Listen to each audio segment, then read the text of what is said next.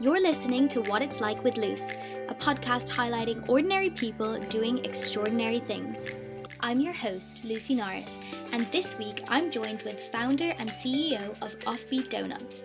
Since opening its doors in 2016, the premium chain has gone from strength to strength and now operates 8 stores, 3 kiosks, and even has franchised into Europe.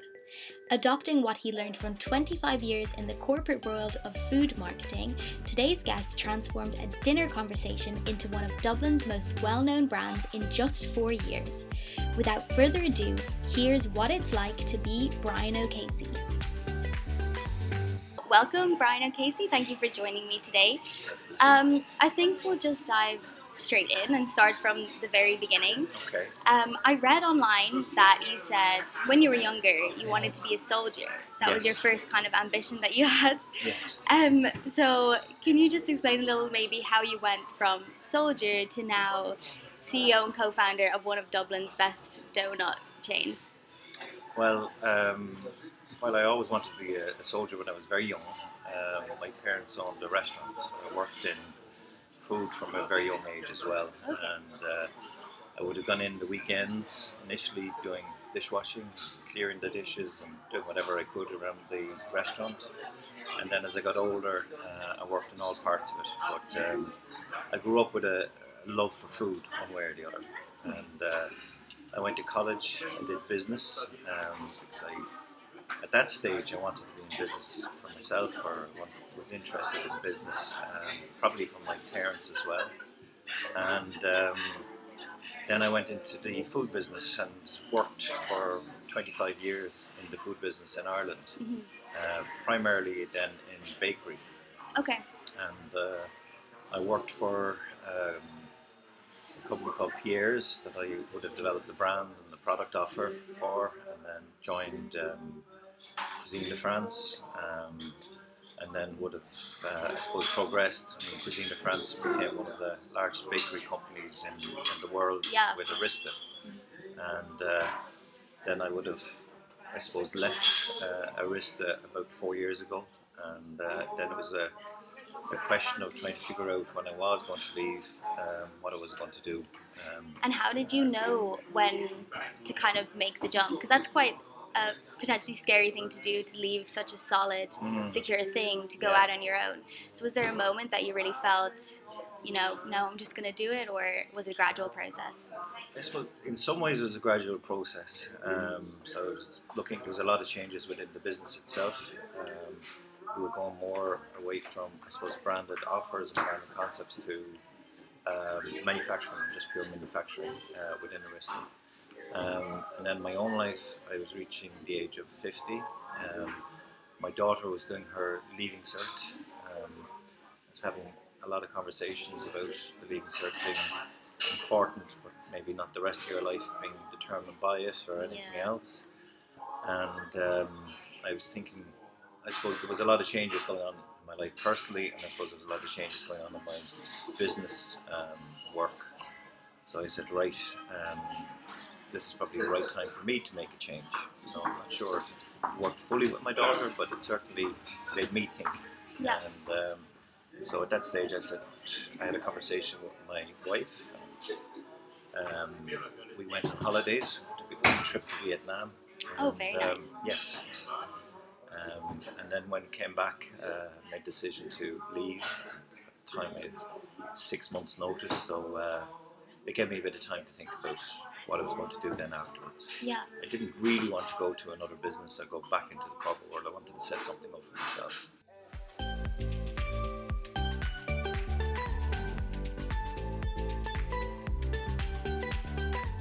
So you made the decision, you were going to leave, you were going to kind of potentially leave that structured corporate employee life behind. Yes. Why donuts? How did that kind of arise?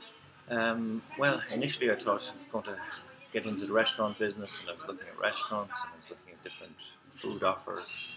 And to be honest, I didn't think I'd be able to stand out from the crowd. It's a very well catered for sector, and there's probably a lot I didn't know about it. So I said, right, what do I know most about? What am I maybe know more about than 99% of people out there. And bakery is the sector that I had worked in for many, many years, and it's the area that I knew most about. So I looked at bakery, and really what I wanted to do was bring the scratch bakery back to the Irish market, into the the kind of the local communities, and see what we could do. And looking at the bakery sector in Europe, in Ireland we didn't have a patisserie counter. We had maybe bake-off breads and stuff like that, but we didn't have a very good patisserie sector. So then I was looking at patisserie, and I said, okay, I need to do it commercially and kind of make it interesting for everybody. And there was a growth in demand at the time for premium donuts. So I'd seen Krispy Kreme enter the UK market. I had done some work with a company called Tim Hortons in Canada. Oh yeah, I know them. Yeah, I was over there for a bit, so was eating way too many of them every day. So, well, one of the things Arista did was work with them, and probably in making the process simpler. So we built a large donut line that supported their offer, but I thought what they were doing with the whole fresh part of it and everything was really nice and interesting. So I said, right, let's combine bakery and bring bakery to the local high street, to patisserie counters and donuts. And really what I tried to do was, right, we're going to open a bakery that was about donuts, but really about patisserie quality recipes and really making them different and interesting. So donuts still conjures up jam and ring and maybe things that are not great, and I wanted to make it's a handheld carrier as far as I'm concerned, and really it's about then your imagination and how can you excite people with the recipe that you're going to put into that pastry. So you guys entered the market and you came with these wacky flavors, that people potentially hadn't seen before. Yeah. How did those ideas first of all come up to be so creative with food, and then how did you kind of come to that place where you knew, if we're going to do this, we have to be so outside the box that attracts attention in itself? Well, when we were researching the range and the concept, we got friends, family, anybody that would come into a room and have a chat about not donuts. We didn't mention donuts, but we said, what are your favourite treats? What are your favourite desserts? Or what comes into your mind when you think of treats or rewards or things like that? What do you like? And to be honest, we wrote them all down. So we had everything from desserts, whether it's apple pies, apple crumbles, through to lemon meringue pies, to red velvet cakes or chocolate cake, or we had the chocolate sweets, so we had Ferrero Rochers through to the Kinder Buenos or Mars bars or Cherry's chocolate orange or whatever it might be, and then we had Smarties, but all sorts of different treats came in there, and we put them all down on the page, and we said, right, if we're going to make a recipe based on this, how do we do it? And how do we make it exciting for, I suppose, the consumer that's going to buy it? And how do we make it work and make it that it does taste like an apple crumble tart, or it does taste like a lemon meringue pie, or whatever it might be, or a Kinder Bueno chocolate. So we went and we spent, I built kind of one of these Schomer's log cabins beside the house. Oh, yeah, okay. So we spent 6 months working on the recipes, trying different apples, trying different chocolate, trying different, production processes and everything else. That must have been a pretty fun period for you guys to just have free range to experiment and kind of come up here. Yeah, I hired a pastry chef that worked alongside me, and, so we'd make loads of donuts and loads of different recipes and eat an awful lot of donuts and treats and ingredients and everything else, and then look at how we could do it in a commercially viable way. So we need to do it with volume, and then when you're dealing with donuts, it's a live product. It's a bit like bread. So I have yeast, so you have to do all the timings for everything and do that in bulk. So anyway, we spent 6 months working away on doing that. At the same time, working on the brand, what the brand is going to be about. So can you maybe, sorry to compress it, No, but you're just explain a little bit more about your branding side, because I think your branding is so strong for your company. I think it stands out so much. If you say Offbeat to anyone on the street, especially like in Dublin, everyone, but oh yeah, I know that, you know. So how did you get to that point where you came up with such a strong branding? It started with another conversation with my daughter. I have a son as well, by the way. He didn't get a look in, but anyway, again, actually, no, we were sitting around the family. So I was explaining to my son and daughter that I was going to leave the business that I was in, which was a bit scary, I suppose. Because there's a certain security when you're working for somebody else, particularly a large company, and we're going to set up our own business, and that we were going to do donuts. And then explaining that they weren't going to be like just jam and rain donuts, they were going to be very different. And then I was explaining that there were desserts and patisserie type donuts, and they said, right.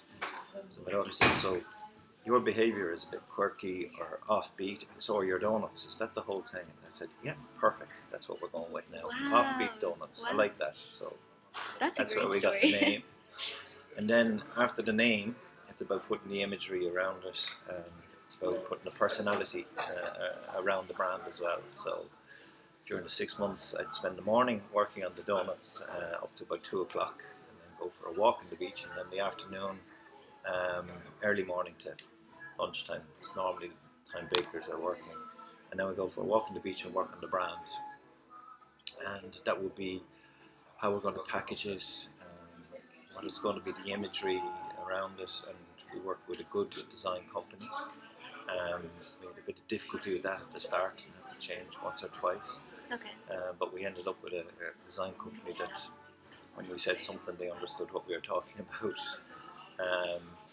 And then, developed the brand imagery and each and every piece of it, the message from Oscar Wilde and the packaging, what resonated with us and what resonated that we thought would fit with what the brand is meant to be about. So that when we opened the store, it wasn't just about the recipes and the whole production and the product and everything else. It also had an image that went with that, and a brand that would go with that and that would fit with it. So, yeah. So you have your idea, your concept, you've kind of created your flavors, you've spent your time experimenting with everything and going through it all, and then you've got your branding, which I feel like is potentially like the final kind of... At least you like it. It's important that you like whatever you're going to bring to market. Well, it's very distinctive. You would know the box, even if you didn't see the name, you would know an Offbeat box, I think, in my opinion anyway. So you guys did a good job there. Thank you. But so you've got all that done. What's kind of next? How do you go about taking it to stores? So yes, well, I designed it so that it would fit into quite a small footprint. So if you look around Dublin, there was a lot of stores. It's quite hard to get property in good high volume traffic location. Yeah, I'd say. But there were a lot of properties at around under 1,000 square feet coming up regularly, because it's hard to make enough money to pay the rent that the landlords want at that size of footprint. So they were coming up regularly. So the whole objective was to try and fit it into an area that we could maybe, I suppose, convince landlords to rent to us. And that's actually more difficult than you'd think. I was looking insofar as there's somebody that we had done business with, they had a property, and I suppose the person in it, the tenant, it wasn't going well for them, and they wanted to get out, and it was in Pier Station. That's a great location. Yes, so I suppose he said, actually, so I was telling him what I was doing, he was asking, I met for a coffee, and he said, well, there's a location that I have, maybe you'd take a look at it. And I said, oh, I know it, and yes, I would like to rent. And he said, well, take your time. And I said, no, I would. He said, I need a location. So he said, so then it was just about figuring out, like, I knew we had designed the offer so that it would fit into quite a tight area, but it was very tight. It was difficult. But we managed to fit the offer, the production and the retailing of the offer into that into the site of the station. I think it's amazing that you have, I know you produce everything on site fresh, so the fact that you can fit in a fully working bakery and, you know, a counter in the front into such a small space. Yes. It's almost like Tetris or something, trying to get everything to fit. So, but that was the exciting part of it as well. So we got that location, and then it was just the scary thing of we had to hire people. Yeah. So we initially we hired 10 people. That's quite a lot of staff for your first. It's quite a lot of staff, and I had no more money coming in. Yeah. I'd spent 6 months buying equipment, spending money on branding, design, packaging. You have to buy all the packaging up front. Anyway, it was there was a lot of money going out at the time. So did you seek investment, like outside investment? Basically, for a small business now, there's a local enterprise, so your councils. Like you're not big enough. It's difficult because when I was looking for some place to set up the production and do the testing, I went to the enterprise office of the councils, and I went to, you can't be supported unless you're trading a year. And I'm saying, well, I actually just want to try and test everything and get up and going. And well, sorry, you could be anybody, you know? Yeah. And I suppose there's a point. So it's difficult. I mean, when you're trying to get off the ground, I mean, it was easier for me to fit out that log cabin. And like, it's very comfortable now. People, I think, live in them, but it was very nice, don't get me wrong. And we put all the electrics in it to take large equipment. So it had 3-phase, anyway, you know, all the different things you need to test the equipment. But also at the time they said, well, look, when you're hiring, we can't help you now. You can apply for an employment grant as a new business. And we did. We applied for employment grant because we were bringing employment into the city centre at the time. But all the councils do the same thing. And it's very good for a new business. But unless you have an export plan, you don't fit into the criteria for Enterprise Ireland. It's really the local authorities will help you. Okay. Yeah. So you've got your location, you've employed your people, and it's opening day. You opened in 2016? Yeah, May 2016. So what was that like for you? What did that feel like on Terrifying. the first day? Terrifying? Terrifying, Yeah. So public speaking, everybody likes public speaking. I don't think, well, sorry, maybe people do, but I think most people are worried about it. Yeah. So it's a bit like going up on a stadium or going up on a stage, and you put a lot of your time, effort and energy into developing a brand, to developing the look, the feel, the product range. You're very excited by everything else. And I'd spent a lot of my spare cash, a lot of money on getting that to where it was. And we had nice uniforms, we had nice products and everything else. So, and then we opened the doors, and it's just, it's terrifying as to whether or not people are going to like it or buy it. So they did though, they did. Yeah, you guys did so well. So people liked it. So then that's equally rewarding. Yeah. So when you're terrified initially and everything else, then we were trying to, I suppose, cope and manage with things. So 10 people does one 8-hour shift for us. So we had to then look at what we were doing, and we employed within, I'd say, 3 weeks another 10 people. So we had 20 That's people. Fast.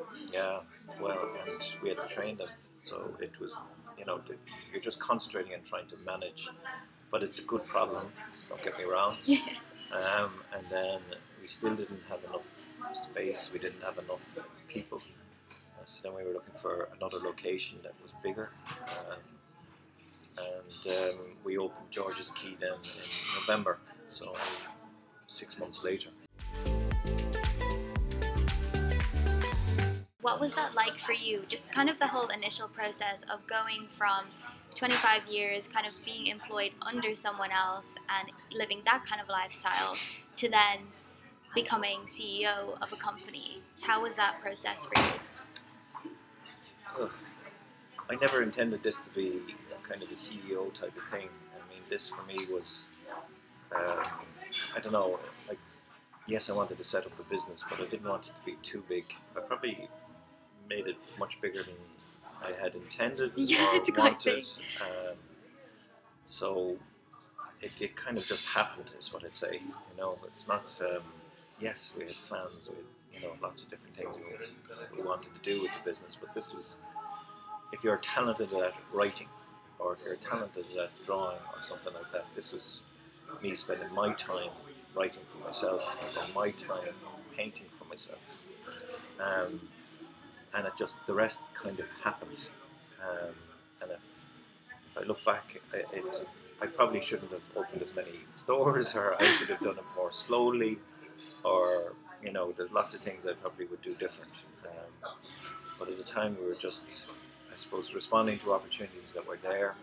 That's the thing. I think sometimes you have to just run with the momentum that you're almost accidentally given, or, I mean, you want your product to be a success, so, Yes. Yeah. But I guess it's just kind of all the technicalities behind that one end product that a lot of people don't kind of realize, and they'll only just see you opening tons of stores as super successful, which it is, but then for you as an individual, it might be a bit overwhelming, or kind of you've got a lot of hard work. Yeah. Switch your game plan around a little bit, maybe. Yeah. So it's been a roller coaster of, like, we're only open 3.5 years now. Yeah, that's why I thought it was so amazing. Yeah, it's been one thing after another. It's been a huge learning curve. Property and what's involved in all of that has been one of the biggest ones, because I hadn't been involved in that previously. But yeah, I probably would have, if I had it back again, I would have done things a bit slower, given myself a bit more breathing space. Yeah, because I kind of went from the hurly-burly of being in the corporate world to the hurly-burly of being self-employed. Both hurly-burlies. Yeah, for sure. And so I know you're franchising out now, and your first location's in Prague. How did that kind of come about? It's a good friend of mine in Prague, so he's lived there for 20 odd years, and he wanted to franchise Offbeat over in Prague. So the rest is just figuring it out, how we're going to do it, what we're going to do, and how we're going to do the same offer in Prague as we've done in Ireland. So a lot of the products we buy, some are locally sourced in Ireland, but a lot of the chocolate or the other products are internationally sourced. So we're able to, from like suppliers that would supply all over the world, such as Ferrero. There's other bakery suppliers that we source our product from, and so we'd set him up with those suppliers. We'd go and we'd make donuts from our recipe, so we have a certain standard recipe, so we make them locally, set the production up in the same way as we did in Ireland, and then open the store. So it's like anything, once you set your mind to it, you just have to see eat an elephant in bits. So I love that. What do you need to do now? So you look at, the first thing is, maybe seeing, can you get the equipment in to make the donuts? You need to find the suppliers. You need to, some of it's easier. We're not recreating the brand. We're not doing anything like that. The packaging and other products we can ship from Ireland over. So it was just about figuring it out. But it wasn't as difficult as doing it for the first time. Okay.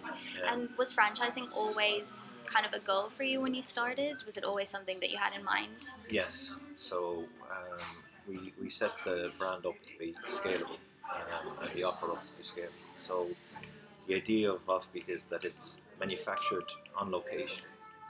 So you're not trying to, I suppose you're not curtailed by large transport costs, or albeit that your packaging is still coming in, but your packaging is coming in from all over the world in some ways. But you make the product in your locality. So it's about that local bakery community part of it.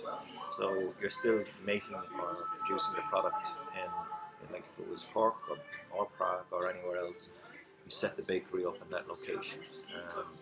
And then you have the brand, and then you have the product offer and the new products and everything that goes with that.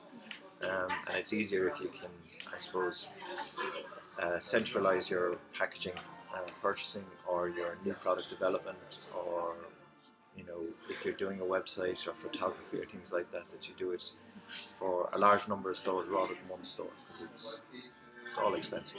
Yeah, of course. And do you have future plans to kind of put stores anywhere else? Or Now we're going to, like, what I'd like to do is probably look at Ireland first. Yeah. So franchise in Ireland over the next year. We've opened a few stores this year. Now I'd like to slow down or stop that in Dublin. We have, as I said, probably too many.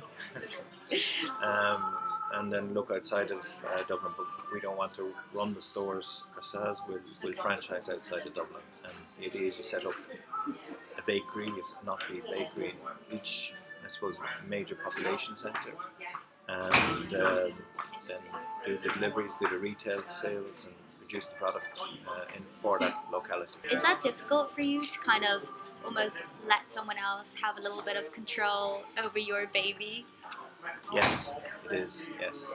So I think it's a bit like hiring an employee or a store manager, or you hire a certain type of person and a certain personality. Hopefully the experience that people have when they go into the store, they know what I mean. That there's a certain type of person. Ideally somebody that likes other people. Yeah, that's always a help, I think, in retail. In service it is. So. But yes, you are giving a lot of trust, because obviously we have certain values in terms of the product, in terms of the brand, and it's a bit like painting or writing. You're still handing it over to somebody else to do it in a certain way, but they need to do it in that way. So it is difficult.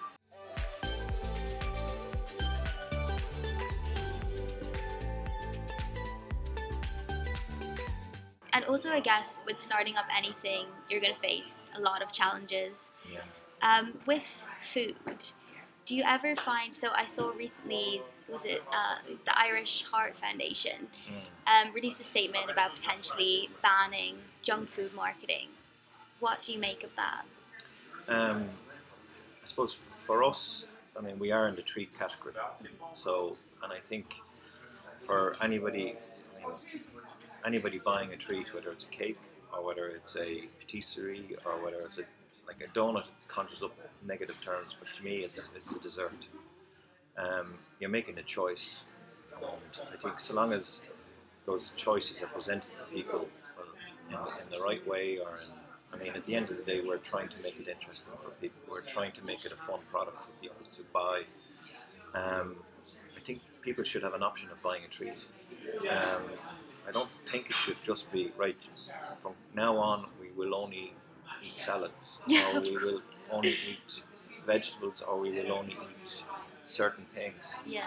I think what we eat should be a choice. It should be an informed choice, and we're probably better informed than we ever have been. But it still should be a choice as to what we eat. And if we choose to have a treat, and we know maybe higher in sugar and fat than it should be, well, it's still a treat. And maybe we've been to the gym, or maybe we've had the salad in the morning. Yeah. But at the end of the day, we should have the options. And that's my belief. But I think there's also, a demand for treats as well. So if there wasn't, we wouldn't have a business. Do you ever find as well, just kind of staying on that topic of roadblocks a little bit, I think everything is sometimes turning into, like fads and things like that with social media, things like veganism and all of that kind of stuff that comes and, stays for a second and goes. Maybe, I'm not saying that veganism is going to do that, but that kind of nature of things, does that ever affect kind of your products and what you might put in your KPIs for the next year, or things like that? Yes, it's very much a factor. Like, people's tastes and people's requirements and demands are always changing, so it's very much something that we'd like to cater for. We have made all of our donuts are, well, with one exception, the marshmallows. We're changing the marshmallows to vegetarian, but we're going to have all of our products vegetarian. So any of our gelatines we might use in the jam will be vegetarian. There won't be, anyway, everything will be vegetarian. So that's something we've done, fully done. We wanted to bring out vegan donuts, but there's we will bring out vegan donuts, but we have to be quite careful with it because we do non-vegan and we will do vegan in the new year. Oh, exciting. Exciting, but it won't be in January because it's just too much work in doing it, because it requires a separate frying system, so we can't fry in the same oil. Going to bring it in a totally different fryer with different size cloths, so that just cannot. There's a cross-contamination element for veganism, which is not a health thing, but it is part of some people. Some people don't care, but there are other people that do. So we have to try and cater to. We don't want to say something and not deliver on it. Yeah, for sure. So it means us bringing a new frying system. We then have to take measures to make sure that there's no cross-contamination within that. And then in-store is probably more difficult for us. While we'll segregate it in-store, it's not to say somebody with a tongs may forget to change the tongs. And to be honest, that's a concern of ours, because it's very important that we respect people's beliefs. It's kind of something that Offbeat stands for. It is about offbeat behaviour, and it's about respecting people's individualism. So you're entitled to be offbeat. You're entitled to have your religious or food preferences or anything else, and our job is to respect those. So for vegetarian, that's something we very much like to do. We have a lot of Muslim customers, and we don't want anything that might cause an issue. Well, we don't, and we won't have anything that causes an issue. Yeah. The same with veganism. If somebody has an issue with that, we'll do everything we can to make sure we deliver on not cross-contaminating products. But it's something we'd like to do. We probably will do. Sure, when in the new year? I hope February. But we'll do it. But there's a lot of work in it for us.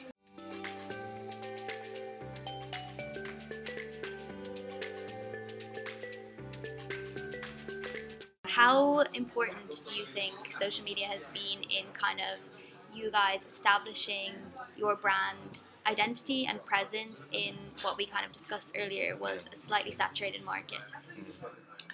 Well, for us, or I think for many business now, the route to market in terms of communicating with your customer, or the ability to be able to communicate with your customer, is just it's from I grew up in marketing, so it used to be quite difficult, it used to be quite expensive, and now it's neither, and it's a good thing and can sometimes be a bad thing, but people have a huge reach, and my time I might have 7 or 8 good friends that I might tell something to, but now you put it on Facebook or you put it on your Instagram account, and suddenly you've reached hundreds of people, and those hundreds of people then can reach hundreds more people, and if it's something that's interesting or exciting, it gets talked about, or it gets photographed and it gets resent. So for us, the ability to be able to talk and communicate directly with a consumer has been just an eye-opener for me. It's been fantastic, and I think for any business now, if you're not talking to your consumer or listening to your consumer, I don't know why you wouldn't. I mean, why you own business if you're not paying attention to your customer? And I also feel like it's potentially you have kind of a ready to access focus group whenever you want, just from having a good presence on social media, which you guys do as well. I think to kind of round up the whole thing, I just want to talk about success kind of as an idea, and I would be really interested to know what your definition or idea of success is. That's a good question. I suppose for me, in terms of I've got a lot of satisfaction from people liking the product I created. I got a lot of satisfaction from creating employment, which I've done. I suppose part of my job, even in Arista, would have been to create businesses, to create employment, and it was an Irish business. So I get a lot of satisfaction out of doing that. I say to my children, and I do believe it, that there's you need a certain amount of money. But I think if money was your only drive, I don't know if you'd ever open a business, because it's an insecure way of earning money. It's a very risky way to earn money. So I think it needs to be about something more, and there has to be a creative element to what you're doing. That creative element is wanting to see your whatever you've created being bought by people or being liked by people, or whether it's creating something new for that makes a difference in the society or makes a difference in employment. That's probably been what's important to me, and seeing that grow is exciting. Seeing that have the capability of growth is very exciting. I think the other thing I set out as a goal when I was doing this, going back to my conversation with my daughter, was that no matter what stage of your life you're at or what stage of your career you're at, there's nothing stopping you from changing that direction except the belief in yourself. And there's nothing stopping you, like failure isn't failure. You might be successful and then suddenly you fail. I think the biggest success is dusting yourself down and saying, well, look, I'm going to still get on with it. No matter whether the leaving cert went well or whether the business went well or whatever, you still need determination to get on with it, because there's nothing stopping you still getting on with it. Do you remember kind of maybe one defining moment in your offbeat journey where you kind of sat back and realized, I've done it, I've actually made this work, I've accomplished what I set out to do, I've potentially reached success? At the end of the first day in trading, where people, we had to close at lunchtime. We had sold everything that we produced, and fine, we grew our capacity, we grew our employment numbers, we grew everything from then. But really, probably the first day of trading, when exhausted, I'd say, and still worried about, well, what are we doing next, and making the plans to hire extra people and train, buy new equipment and stuff. But that's a nice feeling, and it's still like, we're in a creative sector, so still every day we make new products that people like. We get people writing into us saying how nice the offer was, or how nice the staff were, or whatever. And whenever somebody takes the time to do that, that's rewarding. That's when you put a smile on your face and you enjoy it. And you feel you've done something right. Like, it's not about the size, the business, or all of that. It's about just getting the little things right and people appreciating it. And I guess my last question for you today, Brian, is if you think back to yourself at, let's say, 10 years old, from where you're sitting now, what's the biggest piece of advice you would give your 10-year-old self? I think it's coming back to, don't be scared to fail, and don't be scared to, go for whatever you want in your dream or your life or whatever you want at the time, and don't be just scared to change from being a soldier to being a restaurateur to being somebody that works in the corporate world for 25 years. I enjoyed all aspects of it. There are difficulties in every one of them. There are difficulties in working in a corporate environment or for somebody else, and we have difficulties every day of the week. But that's kind of, anybody that says that isn't life is wrong. But you have to still take the moments and back yourself, and there is hard work. It's a lot of hard work, don't get me wrong, but you still have to get on with it. You need to set a target, and I'm going to get that target, and then I'm going to get on to the next target and the next one, and it's bit by bit, but go after it. And it's not easy, but go after it, and then don't, like, there's nothing in your life that is going to be, that's it, I'm not going to do something else. You're always going to do something else. So that's what I'd say. Thank you so much for listening, and as always, please don't forget to share, comment, and rate this podcast if you like what you hear. I'll be back next week chatting to more inspiring individuals, but for now, this has been What It's Like with Luce.